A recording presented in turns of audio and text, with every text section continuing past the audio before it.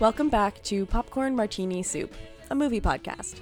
I'm Jess. And I'm Anna. And we're your hosts, here to hang out. And we always end up talking about movies. Usually over a couple of martinis. Or a warm bowl of soup. And we have been gone for a little bit, but we are back today, and we are very excited to dive into the first of what's going to be a two-part episode this time. So that's kind of exciting. There was so much to talk about that we just couldn't fit it into one. So lots to look forward to. Yeah. Anyway, what have you been up to? I have actually been trying to get involved in the local film and TV scene here in Toronto. Oh, yeah. We have the Inside Out Film Festival, which is a 2S LGBTQ festival, the largest of its kind, I think, in North America. I've been volunteering for that, trying to get out and, help them make it happen because they're a really great nonprofit. And it's been really fun to be involved, get to see some of the films, and also get to kind of hang out with the community and support a really awesome film festival. So, yeah, that's been fun. Yeah. What have you been up to? I've been up to not much. I was sick a little bit, so that wasn't great. Yeah. And I was thinking about whether, ideally you're having soup and stuff when you're sick, but you're also so exhausted. You can't really think about what to make and stuff. So all I could remember is just drinking so much Gatorade, which doesn't really count. Is Gatorade soup? Does that count? I'm gonna start another. We have an ongoing soup fight in the 70mm Discord. I'm gonna start more drama with this question. Don't get involved. We don't need to argue about if Gatorade is soup. If you wanna know what type of Gatorade I had, it was blue and it was yellow. Blue is the number one Gatorade choice, unmatched. Yeah. So yeah. It was. Yeah, it was comforting. It was cozy. It gave me soup energy. It was healing, and that's what mattered in the moment, I'm sure. But yeah, other than that, I don't know. This is so weird, but I had a couple Andrew Garfield dreams, which is really, really rare. That rarely happens, even though I demand it all the time. He doesn't actually deign to make an appearance for you. No, he doesn't typically appear. But I've been blessed by the presence of Andrew in my dreams lately. So I don't really have productive updates on my life lately. So yeah, that's it for me. I mean, not everything has to be productive.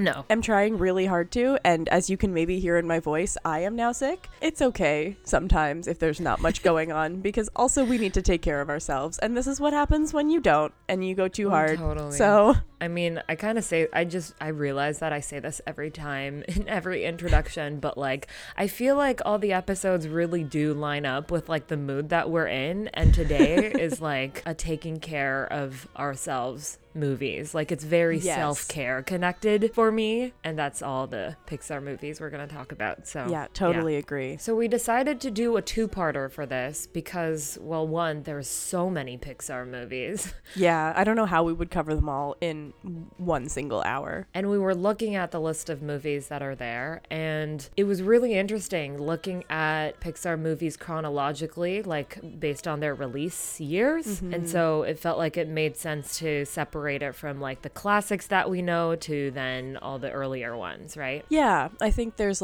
there, at least for us, as we were talking about it, it felt like there was a real distinction between the Pixar movies that we grew up with versus the Pixar movies that have kind of come more recently and are sort of part of our more adulthood narrative, which feels like a really, I guess, arbitrary distinction for people who aren't our age. There comes a point where I think your relationship to quote unquote children's movies changes and you're viewing them from an adult lens. And that's kind of where we separated it, but it felt really natural for us, so that's what we're gonna do. Yeah. This is our podcast, and we can do what we want. Yeah, exactly. Let's talk about Pixar. Yeah, let's get into the good stuff.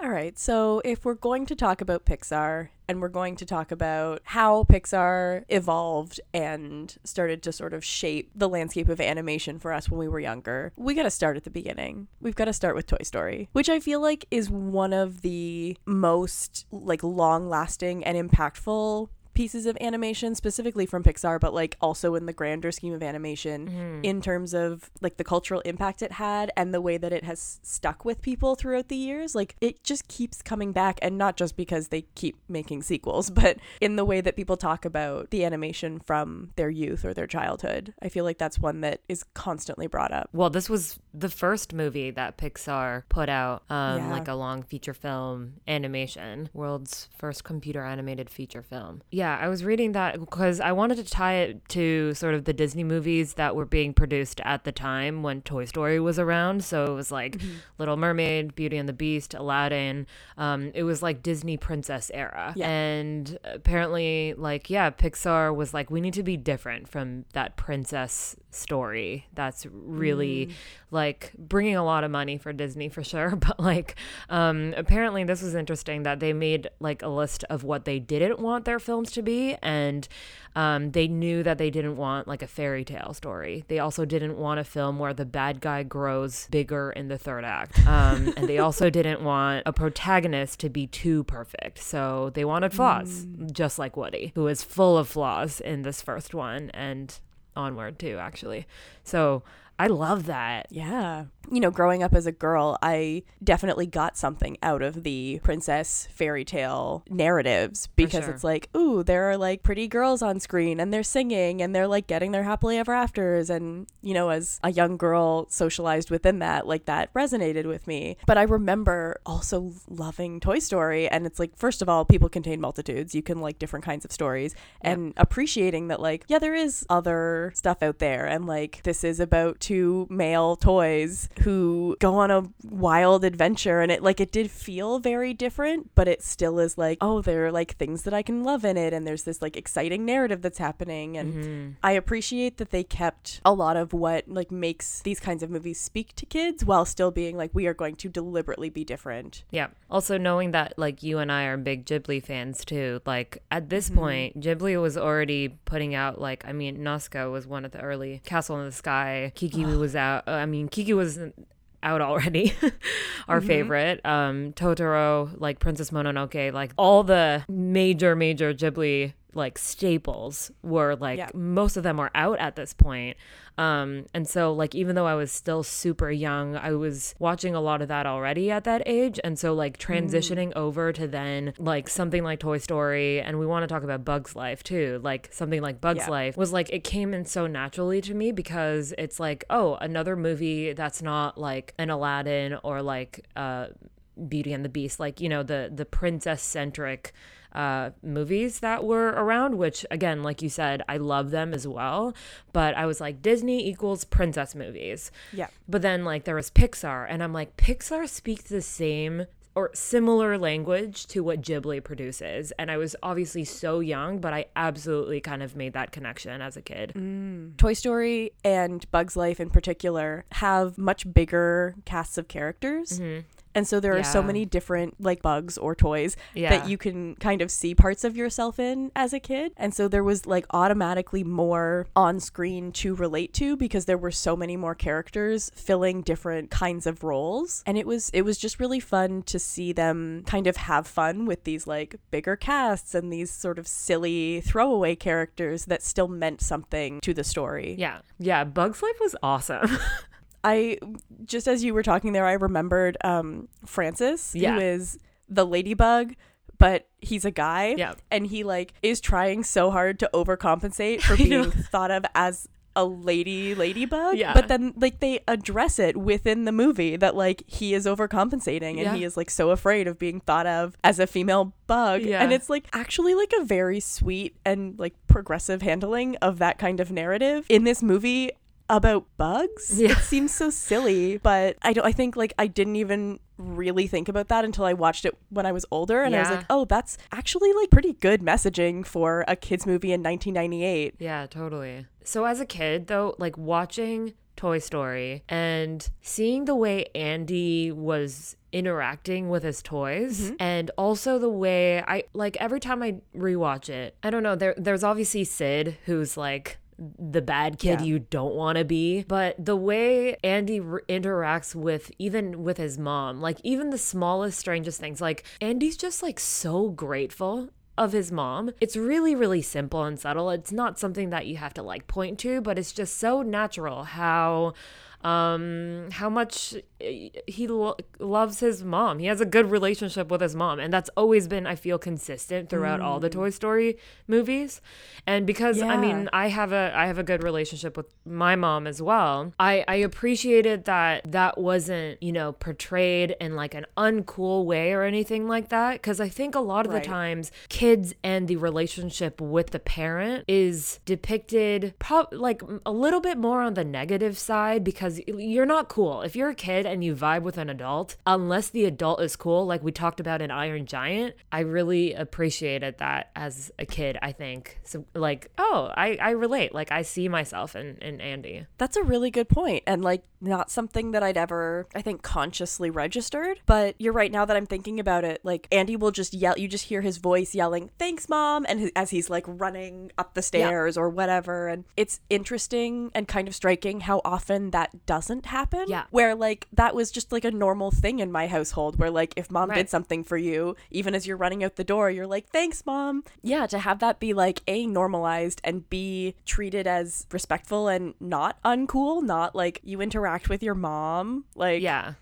that's a really good point. Well, not to bring Ghibli back up, but like, because there's that whole trope with Disney of dead parents, right? Yeah. Where like there's usually a dead mom, there's a parent who is like not involved in some way, like they keep that as a recurring theme with them. Whereas you look at Pixar and you look at Ghibli and they're portraying these really meaningful, thoughtful parental relationships. Yeah. I think that that's a nice, I mean, counterbalance to Disney, who was kind of dominating the market at the time, but also just like good storytelling. Yeah. And that's something that recurs through Toy Story 1, 2, and 3.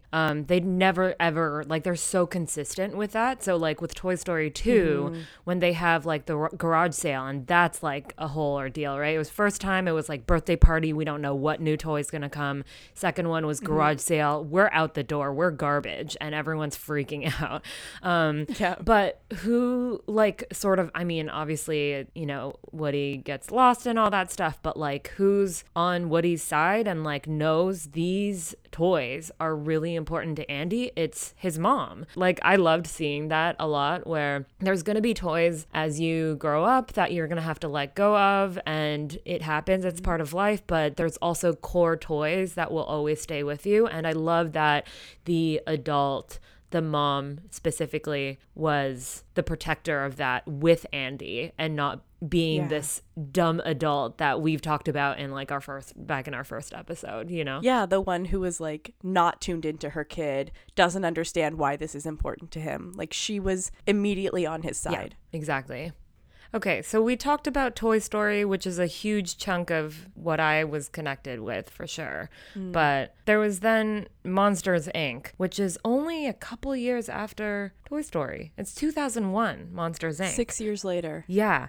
Monsters, Inc. is it's beautiful. It feels like such a huge step forward in the animation. Yeah. So Sully is my favorite character. I'm going to put that out there right now. I adore Sully, and I always wanted a like big cuddly Sully after seeing that movie. And I distinctly remember appreciating the way you can see like the texture of his fur, clear, how like soft and fuzzy, and like you can look at Sully and picture the fur and like immediately identify what that kind of fur feels like on a stuffed animal. I think that speaks to just like how big a change in animation there was between Toy Story and Monsters, Inc. Yeah. I feel like Monsters, Inc. was one of those movies that I saw not as much as I saw some of the like constant rotation Disney movies, but frequently enough, because there's something so charming about it. Like, the characters are really funny, the writing is really strong, got a lot of heart that like isn't overpowering. Like, there are some movies where it's like, we're just gonna hit you with feelings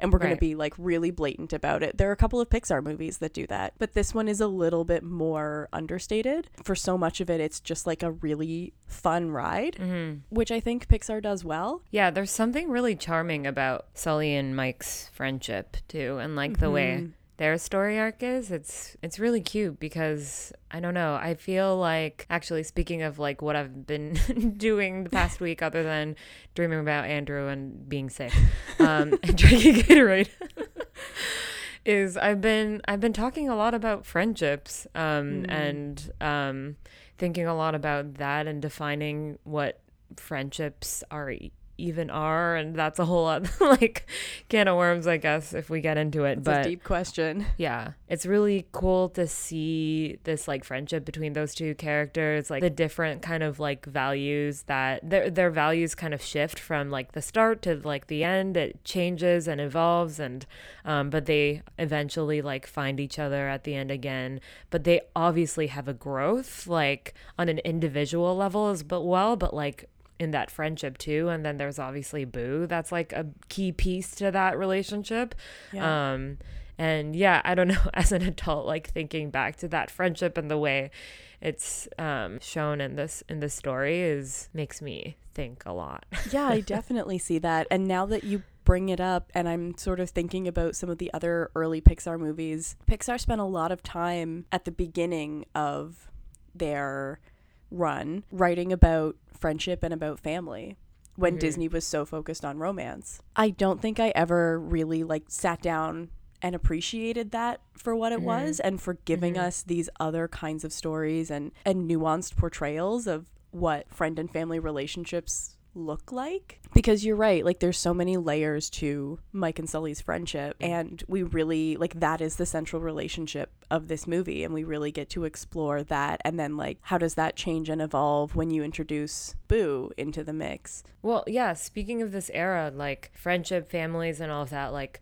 Finding Nemo is all of that, like turned up. Like, and this was 2003. Finding Nemo on its own was an era. Like, it's true. It was huge, and it's about fish. I know. We go from toys to bugs to fish. Yeah, how are they so relatable? But one quick thing I want to say about this one that's distinct is we're following a dad. We're following it's not a kid. He's not the usual cartoon protagonist. Yeah. And there's actually a lot of just like honestly kind of embarrassing dad energy. Oh my God. The whole thing, right? So much. If Marlon was a person, he would be the like tourist dad with the bright white sneakers and the visor, high waist jeans, fanny pack. Like totally. He is that like cringe dad energy. Yeah. But it's so earnest that you're like, I don't care. I don't care who this is. I love him. Yeah. And even as a kid watching that, like you can feel how cringy, like you feel like Nemo, where it's like, Dad, right. like you're so stop. uncool. Like, yeah. And like, you know, and you've been the kid to say, I hate you, which is so hurtful. And you don't think about that as a kid. But then you see this dad, and then you're like, not really invested as a kid at the start about like this dad and his sort of love and all the freaking, like, not to talk about the insane trauma that he goes through in the first 5 minutes of the movie. I know. Like, as a kid, you're just kind of like, yeah, that's what adults go through, I guess. Like, that's part of life. And like, it's a lot and you feel it, but it's also kind of distant as a kid and parent, right? Yeah. But then at the end of it, like you're also kind of like Nemo, where he's just like, oh, like this is what love looks like or could look like. And again, a fish, a clownfish. How am I learning that from a clownfish? What the hell? It's crazy. Yeah, it's amazing what this story can do for like showing you the other side when you're young. And like you might think, especially if like you're someone who exclusively watches cartoons as a kid, because your cartoons are all really focused on the child perspective, that like, you know, you kind of don't really see adults as people with complex lives. And like I think that being able to get that perspective of like, look at what this dad is going through to get back to his kid, and he's having this entire adventure and life outside of what Nemo experiences of him. And there's that friendship element with Dory where like there's this whole other relationship playing out on screen. You're like, oh, like I make friends, and you know, I could see me and Dory being friends, but this is coming from the dad perspective. And it's like, do dads have friends? Like, yeah, do dads have friends with fanny packs as well? Yeah, But I no, appreciated the way that they like managed to get both of those things into this movie in such a natural way, and a way that shows you that like there is another side to these people's lives. Yeah. We'd think Pixar putting out Finding Nemo an entire like a moment. How do you follow with that? And they follow with The Incredibles, which how? Again, like The Incredibles is another movie that I could not tell you how many times I've seen it. Same. Love The Incredibles. I am an older sister. I have a younger brother. The Violet Dash relationship was so relatable, especially because I am like, when I was growing up, I was like a little bit more reserved. I was kind of like shy and bookish. My brother is like nonstop. So it was really like seeing me and my brother on screen. Growing up, one of my favorite book series was about these kids who get recruited to be spies because nobody expects kids to be like spying on adults. I devoured those books, and it was so fun, and it was so, like I said before, like so family oriented and so loving, and like I have a great relationship with both of my parents, and I felt so excited and seen and affirmed, and like all of these great things. It was like, I don't know, there was just something so fun and personal about it, even though it's this like, this would never happen in real life because, you know, your parents aren't spies and you're not going to have to go out and save them. But what if they actually had superpowers and you didn't know about it? Yeah. Like it just, when it hit all of my interests and also all of my like things that I was identifying with. Yeah. So yeah, I loved it like from a, this is an insane, crazy, fun story level, but also from a like, oh, I see things that I really identify with in it. Yeah, totally. This is honestly probably my favorite and maybe the strongest era of Pixar. I think like there are movies that come later that I love, and I love some of the ways, and we'll talk about this, I think, especially like in the next episode as we talk about some of the more recent stuff, ways that Pixar has continued to push things forward in terms of both animation style and also like what do people make movies about and who is represented on screen. I think that Pixar is still doing a lot in that regard, but in terms of like, and maybe this is me speaking from a place of nostalgia, but in terms of narrative and like storytelling and the impactful movies that stick with you and that like have something important to say, I feel like this era is hard to beat. Yeah. I mean, so far, aside from The Incredibles, we've talked about fish, monsters, toys, bugs. We are not acknowledging Cars, unfortunately, for anyone who's listening who are Cars fans. We know that it happened. We don't need to talk about it. No, but they're all just like not human.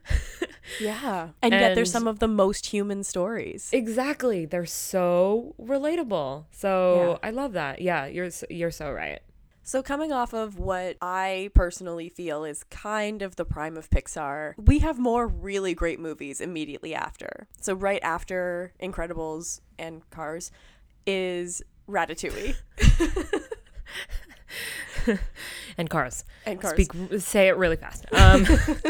Yeah, so Ratatouille is probably one of my all-time favorites. Like Toy Story, Ratatouille are up there for me for all-time favorite Pixar stuff. Yeah. There's something about the love and care that goes into the food in Ratatouille that you would not expect from a movie about a rat that is so warm. Like it feels like a comfort movie in that sense, where you're like, just give me all of this beautiful, cozy food that just happens to be made by a rat in a fancy French restaurant. Sure. Yeah. And there's so many, I think they established that really well in Ratatouille way early on. So like very first in Ratatouille's like smelling all the, not Ratatouille, that's not, Remy is, I keep forgetting that that's not his name. But Remy's like, they're going through the garbage and he like finds like really nice cheese and he finds like strawberries and like that distinct moment when he like bites both things together and like it's just an explosion, and they totally like visualize what that experience is like biting into food. And you know, even I want to talk a little bit about the scene later on that comes along when Anton Ego his first bite into the ratatouille Actually, Ratatouille, the food. He's like transported back to his, and when he was a kid and his mom's cooking and stuff. Like that is so well set from the start, and like it's just, I don't know, like I had a whole conversation actually at work yesterday where we were talking about this book called Crying in H Mart, which we've read, and not to like totally sidetrack, but where it talks about like food and uses food as like sensory memories, and it unlocks a huge part of just emotions and feelings that you carry, and it's just so magical, I feel. And like if anyone who hasn't read Crying in H Mart should read it if they're a fan of food and unlocking a lot of different emotions. Agreed. Yeah, but Ratatouille is so good at doing that. It's really amazing how personal food is when it's something that is like such a universal experience. How something that like everybody makes and eats food is so tied to your emotion and your formative memories and the way that you like exist as a person in the world. And how this little movie about a rat in a Parisian restaurant that like seems like such a specific experience, not that it's a real experience of a rat in a Parisian restaurant, but like it's tied to like the place and the journey so tightly, can still be so universal in that same way. Yeah. I just love this whole theme of this, like, no one believes in you. You're a rat. like you don't belong in a kitchen. Like literally something that should not be in the kitchen, and bringing those two things together. And it's just like incredible storytelling. One of the reasons why this is up there as my like all-time favorite Pixar movie is because when I was watching this, and I think I watched it with my mom. So there's this quote that my mom and I latched onto, and we kind of unpacked it together after we saw the movie. And I think that experience really stuck with me. And that quote was, "Not everyone can become a great artist, but a great artist can come from anywhere." And my mom was like, "Anna, are you hearing that?" Because like I was so young. And I think she was just trying to like tie that into, you can be whatever you want, like as cliche as that sounds, because I totally would have just kind of like moved on from that, being like, yeah, cool, inspirational quote, whatever. And like Pixar doing its Pixar thing. But like my mom said, like kind of like pause, think about that, and like think about how that makes you feel. And that's really, really rare for me and for my, like, for, especially like Asian mom and Asian family, like pause and like sit in that feeling it was such a rare moment. And so I think it was like really cool that my mom specifically picked up on that. And I think part of the reason why is because my mom used to make ratatouille for me a lot.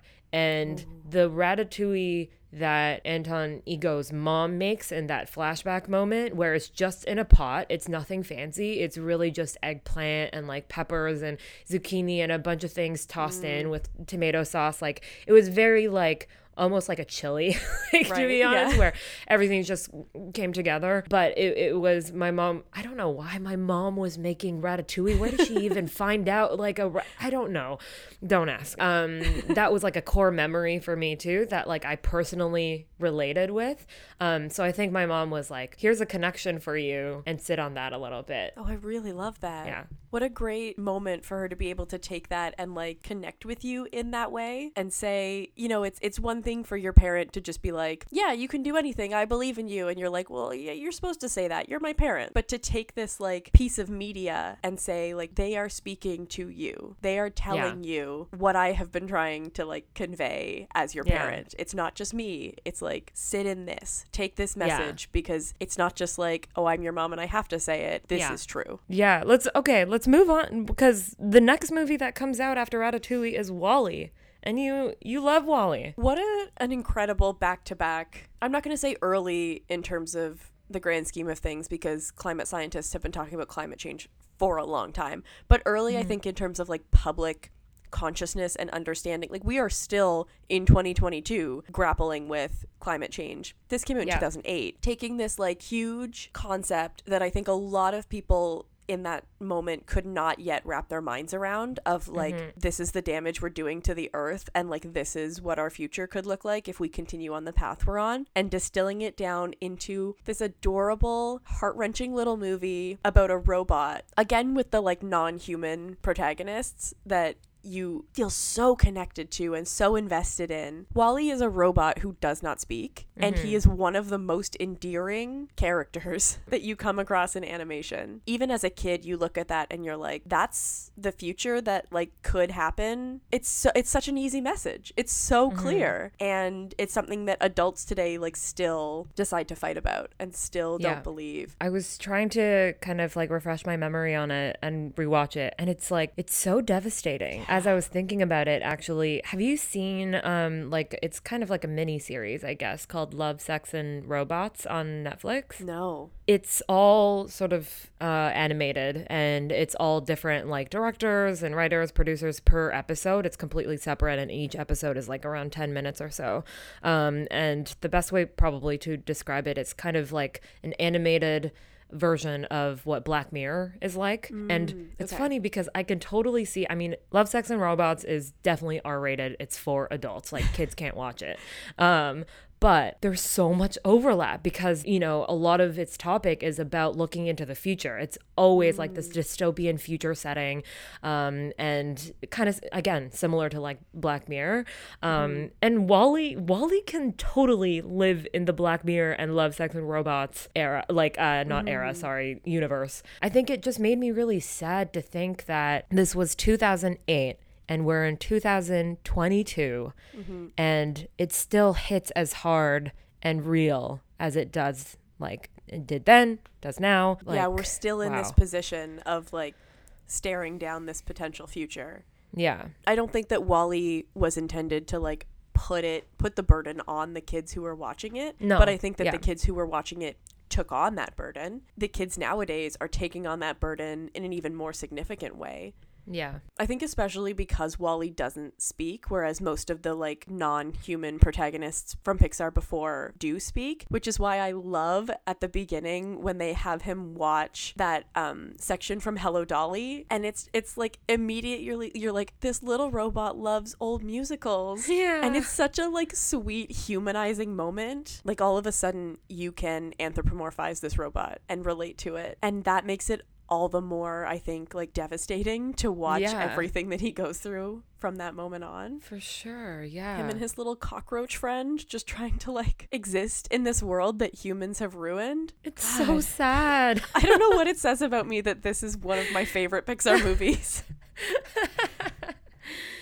Yeah. Talk about devastating and beautiful. The beginning of Up, which was the next movie that Pixar put out. Yeah. Also devastating and beautiful, and that was like all people could talk about when it first came out. Everything that was talked about was Pixar is back again to break our hearts. It's kind of like what all the headlines were. And so that's kind of the image I had with Up, and that was kind of it for me. But how about you? Up is a whole movie with a full story arc, and the most that everybody talks about is that first 10 minutes. Yeah. I remember Doug, and I remember some of the like fun antics that they all get up to, but the stuff that is burned into my brain is that very beginning. And I wonder sometimes if they knew what they were doing. I mean, who am I to say that Pixar doesn't know what they're doing? Of course they know what they're doing.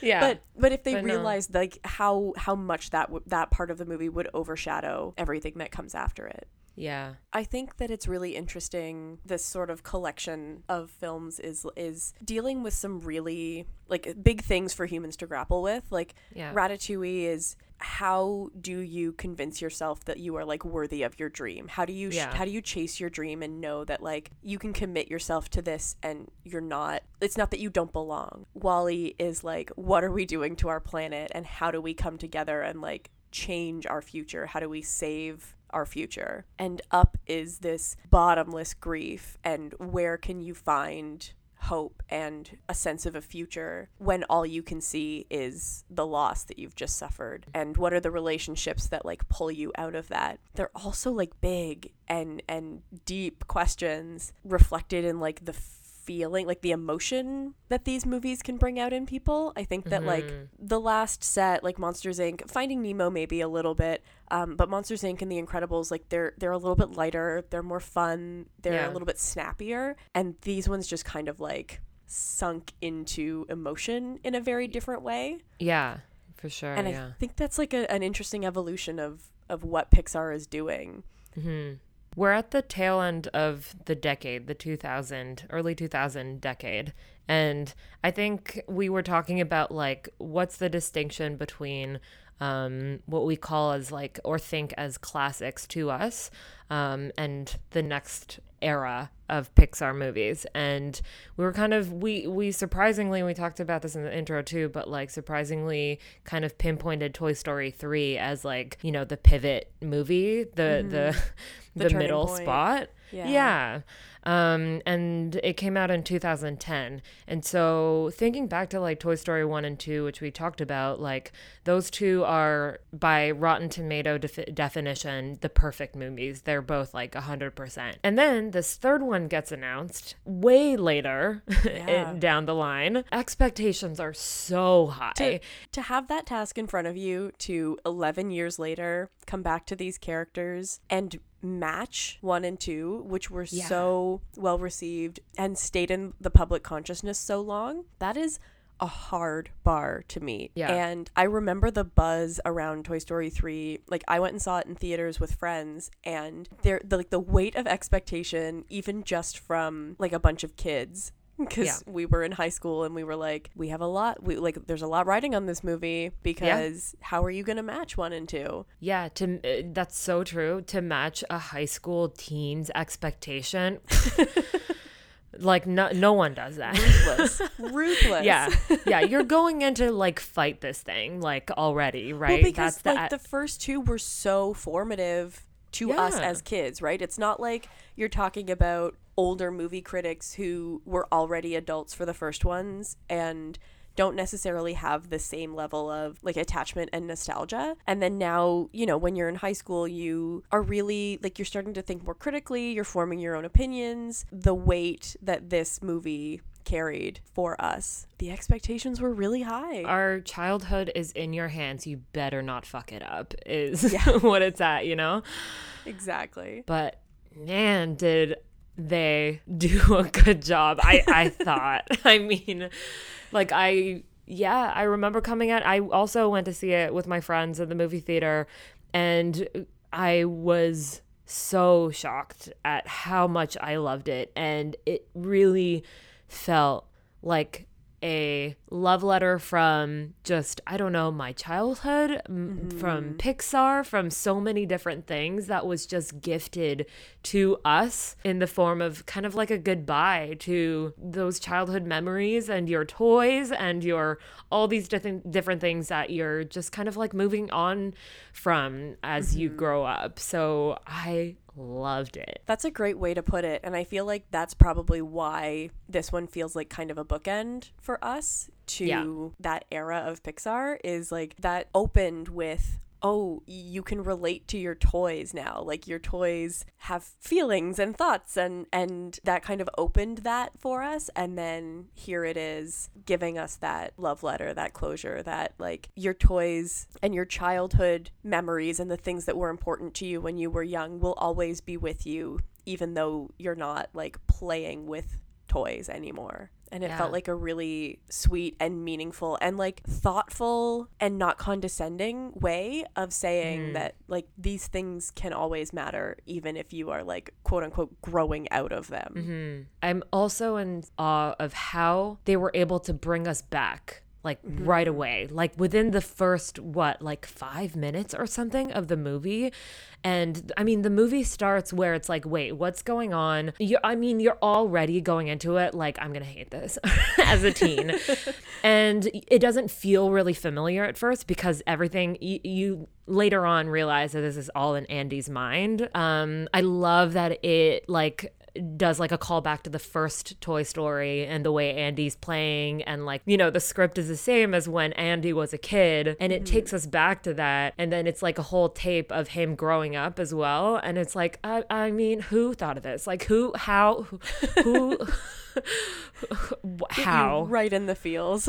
Yeah. I was like, oh, okay, I'm caught up now. Yeah. Way to sum up my last 10 years of my life.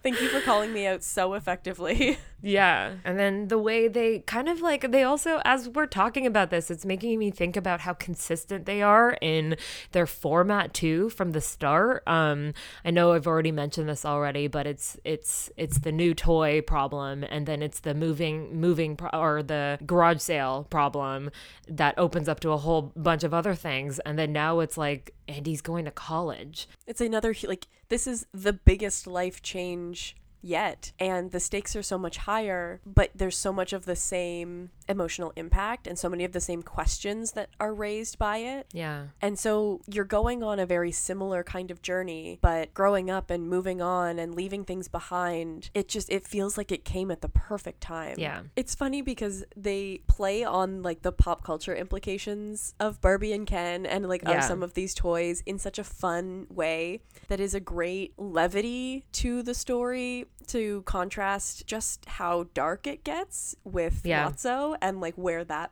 plot goes. Like, there were people crying in the theater during the like pivotal moment with Lotso. That reminds me, that scene when they all are in the like the garbage place, and like they all hold hands and they decide to die.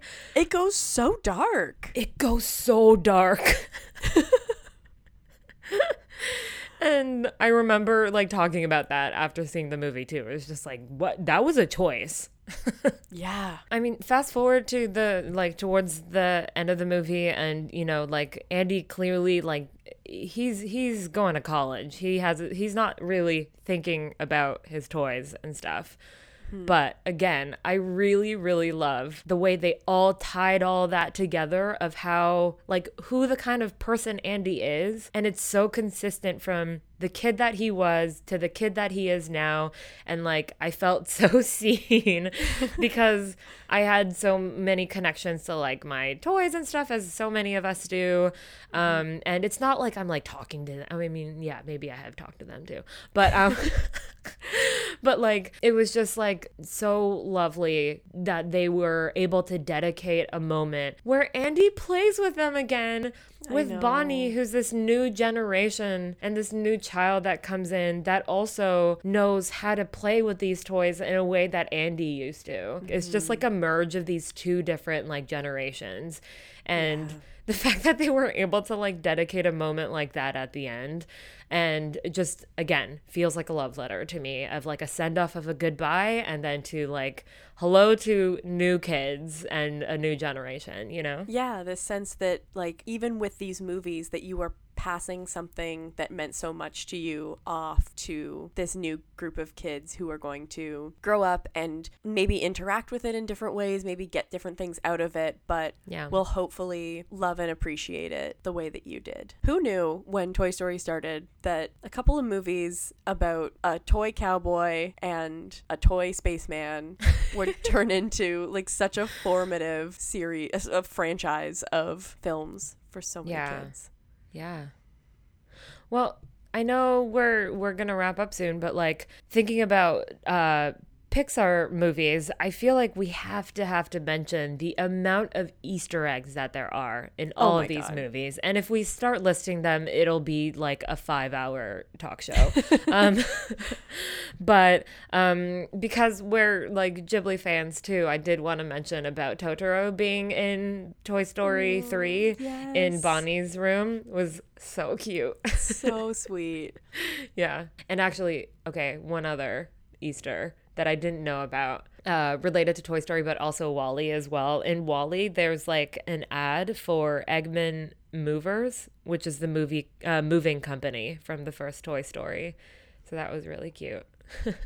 It's every time you watch these movies, you pick up on another one. Like, it's so thoughtful and they're so well integrated. Yeah. That it's like a little nod to all of the people who sort of stand by Pixar and sit through all the movies and appreciate them and pay attention, and it's like a reward. Yeah, and I'm sure it is to like all the creators too, because they put it in, like, and they have all these Easter eggs for themselves, but then it extends out to the fans because we're all also getting older with the creators, and it's kind of like a nice looking back and realizing all these like meant for adults jokes and meant for adults little Easter Moments. eggs. Yeah. What an impressive suite of movies that is. Yeah. I love that we didn't have a single, like, honestly bad thing to say about these. About the ones we covered. We don't talk about Cars. Oh, true. I'm sorry. It's a lot of Cars shade. It's not that we don't appreciate what Cars is. It's just that, like, it's not one of those movies that had an impact on us. Yeah. I know that they've made, like, 8 of them. They're not an important part of the canon for us in particular. Yeah. And so rather than waste your time talking about why, we just figured, let's talk about the important ones. Personally. Yeah. No shade to the Cars fans. Yeah. This is the no Cars universe. Sorry to my brother. I know that you enjoyed Cars growing up. I still love you. Aww. Yeah, but I mean, I think we covered like a lot of classics, and I say classics for us, but yeah, these are all so good. They capture like a lot of feelings. I don't know, how else do I put it? I mean, like, it's a combination of a lot of things that we've already covered in our previous episodes too, including like movies that raised us. It is definitely like some movies that will be up there as all-time favorites for me too, even though I didn't include it. Doesn't mean that they weren't. They're also like repeat, like always and forevers too. Absolutely. It's amazing that, like, yeah, Pixar can pull all of those things together into these really great movies. Yeah, the staying power that these movies have, and the way that so many of them hold up. Like, they're not the kind of movies that you look back on and you're like, like, that's kind of cringe now. Like, the politics of this don't hold up, or the message of this doesn't hold up. But, like, they were so thoughtfully made that they're still, like, you can sit a child down today and show them the early stuff still and get the same kind of importance and appreciation out of it. Yeah. I think that, so next time we're going to talk about sort of the next phase, the more recent Pixar stuff, and I'm kind of curious to see where we land and how we think about how Pixar has changed, and, you know, some of the stuff that we got out of these movies. And we talked a lot about how some of the ones we talked about today are truly like those forever favorites, those ones that really stick with you. And I'm curious, you know, what we get out of the newer ones, and whether that's a difference of, like, is it nostalgia? Is it that the movies themselves have changed? Like, how has Pixar evolved since their early stuff? Because they really have, like, I think especially in the 2000s, Pixar was, like, they built a name for themselves in a very specific way, and it was such a strong brand. Like, people knew Pixar movies, and they knew that they could count on them. And I feel like after Disney took over Pixar, that started to shift a little bit, and Pixar and Disney became so much more intertwined and kind of synonymous, where you were like, is this a Pixar movie, or is this just another Disney movie? Yeah. And so I'm excited to sort of talk about what impact that change has had on the movies, and how that affects, you know, how we took them on and how we feel about them. Yeah, I'm excited to talk about like the more recent ones, because I think a lot of what you said, the movies that we've talked about so far, has been so coated with like nostalgia, and like I could totally see how that's going to be like really, really biased in the way we perceive them and label them as like the all-time like staples of Pixar. And yeah, fast forward to future, it's a little bit different, and I'm gonna have a lot of things to say, especially about Toy Story 4, which Oh boy. yeah, which I won't get into right now. But yeah, there's a lot of really great movies that came out recently too. But I keep going back to the ones that we have talked about today. Mm-hmm. Yeah, we can say right now that like there's definitely a bias going forward. So like, yeah, go into the next one prepared that, you know, not that we don't want to like them, but that there is such a strong nostalgia filter on some of these older ones that I think as you grow up, your relationship to movies changes, your relationship to animation changes, and your relationship to like movies that are intended for an audience that is no longer you is going to be different. So we can acknowledge that going in. Yeah, for sure. It feels like Pixar is making movies being hyper aware of the people that are watching it. Yeah. And I wonder if that's the case because we're now like adults, I guess. We're adults, right? Oh God. But you weren't like aware of that. You're just a kid and you're just taking in the story as a kid for all the classics that we've talked about. Mm-hmm. Versus like now you're taking it in as an adult, aware of how a product gets introduced to the world. So I'm sure there's that for sure, but I just don't like the way it feels like I'm being spoon-fed something that they think I want out of Pixar. Right. Yeah. It feels a little bit more like formulaic. Yeah. Yeah, and like they're not just trying to evoke emotion, they're trying to manipulate emotion. Yeah. Which is like a different experience than just like feeling things because of a good story. And I wonder, sometimes I wonder if that's just to do with like age and like getting old. But I also think that there's but there's also movies that you know, like Song of the Sea, for example. Mm-hmm. And there's so many other wonderful animations that are out there that's not like Pixar or Disney, that still has that same, like, for me, like a Ratatouille effect or like an Incredibles effect, or, you know, so it's possible where you don't feel that like manipulation from the company. Yeah. And yeah, so that would be interesting to talk about next time. Yeah, definitely. I think like, I mean, in this one we talked about like Pixar and Ghibli, and I think like looking at sort of in the next phase, like new Pixar versus something like Cartoon Saloon, where there is such a genuineness to Cartoon Saloon that it kind of feels like Pixar has lost along the way. Yeah. Could be really interesting. Yeah. Yeah. Awesome. And yeah, hopefully next time my voice doesn't sound quite so rough and nasally. I apologize. No, that you don't listen actually... to this. No, you actually sound totally normal, so okay. It's fine. It's all in my head. Yeah. Oh, it's all good.